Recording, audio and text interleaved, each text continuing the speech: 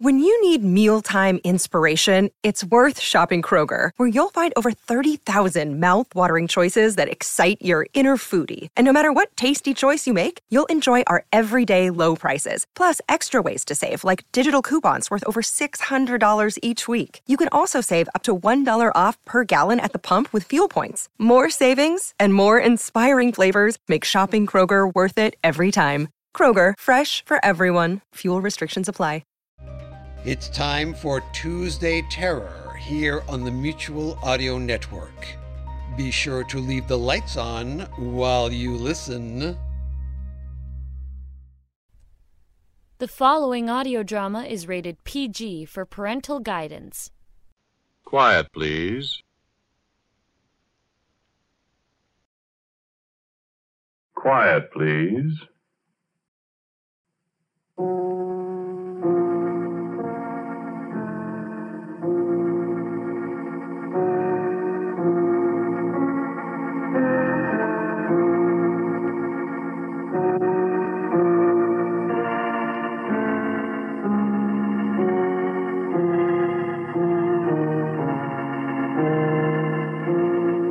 QuietPlease.org presents Quiet Please, which is written by and features Paul Merrim. Quiet Please for tonight is called Final Rehearsal.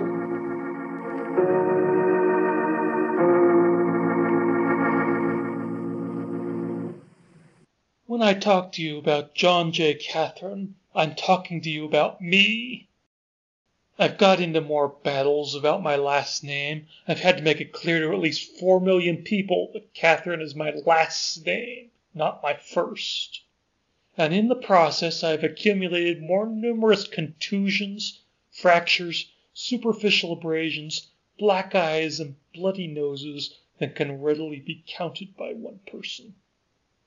Now disregard my personal adventures in the field of fisticuffs for the moment, and attune your shell-like ear to the singular story of the hat, the bed, and me. However, don't get carried away to the extent of thinking of me as Kitty or Kate or any of the other diminutives of my last name, or I am quite likely to rap you smugly over the sconce with a stage brace. Start again from the top. Keep it quiet, real quiet. From the top again. Hold on. So hot in here, I need the fan for a bit to recover. Seriously, Bill, if this story weren't such utter drivel, you wouldn't need to threaten to beat up the audience to make them listen to it. Oh, tough guy. I want another ginger ale. All right, Bill, hold it. You mind, Bill? Look, your drinking problem is why we're stuck dealing with this script. All those ginger ales are taking a toll. If I was a drinking man, I'd have a double one. Everybody, keep Bill Cooper away from the drinks. We've only got a few minutes here to sort this all out. Actually, everybody come on over here. Let's talk this thing out.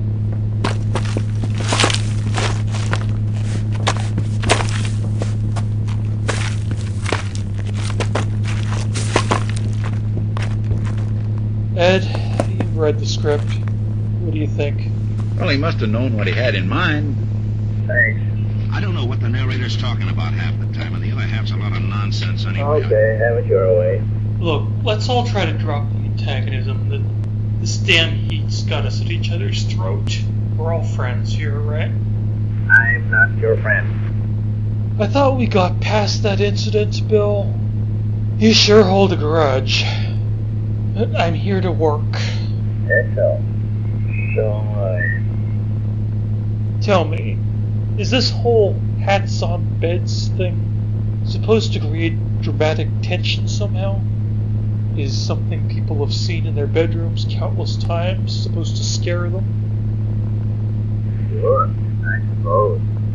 Look, if I can't understand, how do you expect the audience to, huh?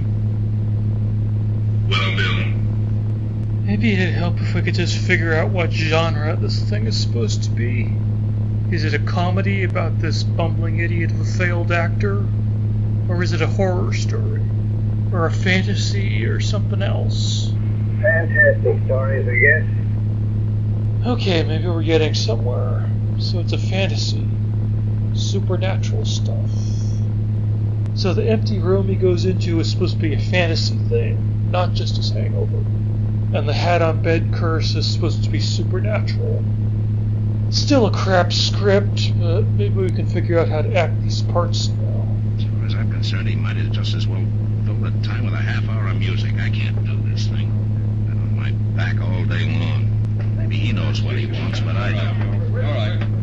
Pull yourself together, James. You've got like 5 lines, and I've got 1 million. Well, how about sound? Just do your best, McClintock. There's hardly any effects in this. Just a few drunken stumbles, I think. I know you're gonna feel silly putting dramatic stings after lines like, "He put my hat on the bed."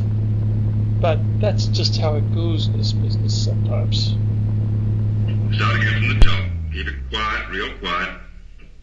From the top again. Will you just do one thing for me? Now, maybe this will clear it up. Turn to page 21. 21. Yeah. Line 8. No, I'll start on 10.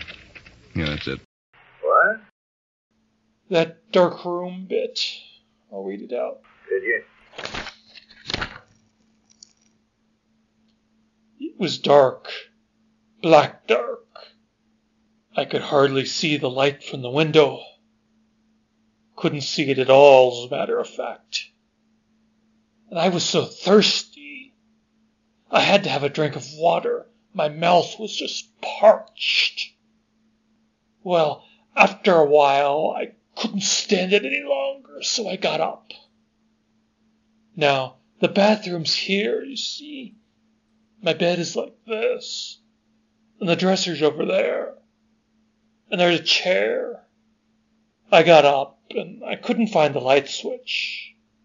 I knew I could find my way in the dark to the bathroom, all right, and I did. And I got my drink of water, and my goodness, it tasted good. And then I started back to bed. Bill, congratulations. I don't think there's ever been a duller minute of radio than that. Thanks. Should I keep reading? Did you? And when I came back, the bed was gone. There wasn't any bed. There wasn't any chair where I knew the chair was. And the dresser was gone too.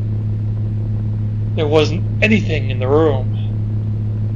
I wandered around there in the dark for ever so long. There wasn't anything in the room, I tell you. I guess this is like a metaphor for your imagination, Bill. All dried up after 100+ episodes. Just a barren void now. Not a single idea rattling around in there. That isn't what I'm thinking.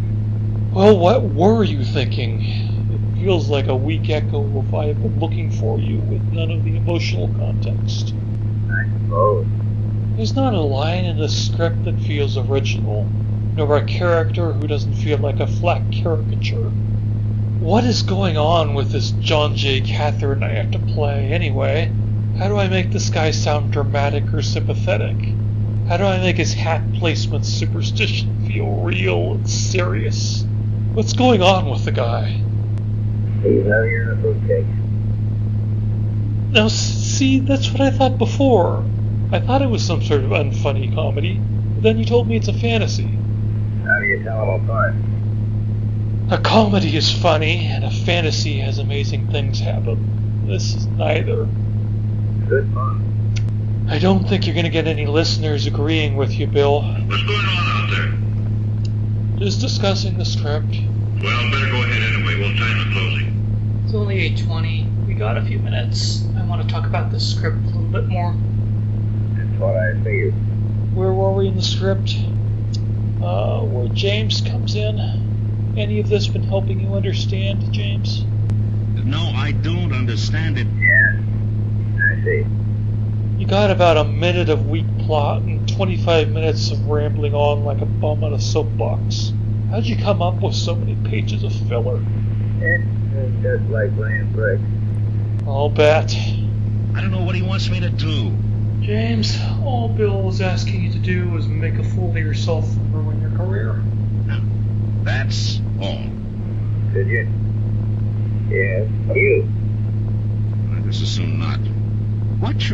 asking me to do James? James, are you okay? What are you doing? Where are you going? James? I guess he's busy. I guess we just lost James Monks. I see. Too bad. We can just cut his lines. It's not like it makes it any worse. I'll leave longer pauses to make up the time. Sure.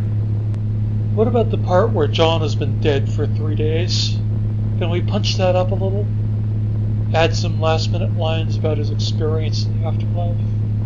Anything would beat him just showing up and saying, I guess I've been dead.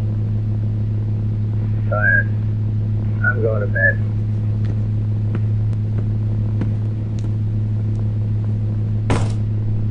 Bill? Bill! Where did he go? Well, folks, Bill Cooper just walked off. I guess this will be the last episode of Quiet Please. We'll probably just throw on a couple repeats until the contract runs out. Well, better go ahead anyway. We'll time the closing. Okay.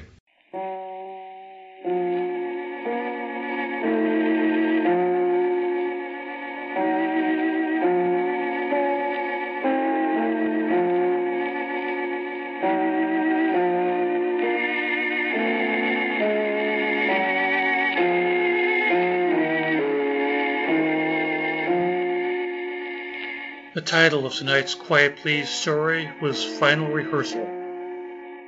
It was written by Paul Nairn, and the man who spoke to you was Paul Nairn. Featured in the cast were William Conrad, Anthony Ellis, and Phyllis Cooper. Now, for a word about next week, it goes to Phyllis Cooper. Next time, I have no idea what I've got for you. I haven't written it yet. You'll just have to wait and see. Thanks for listening.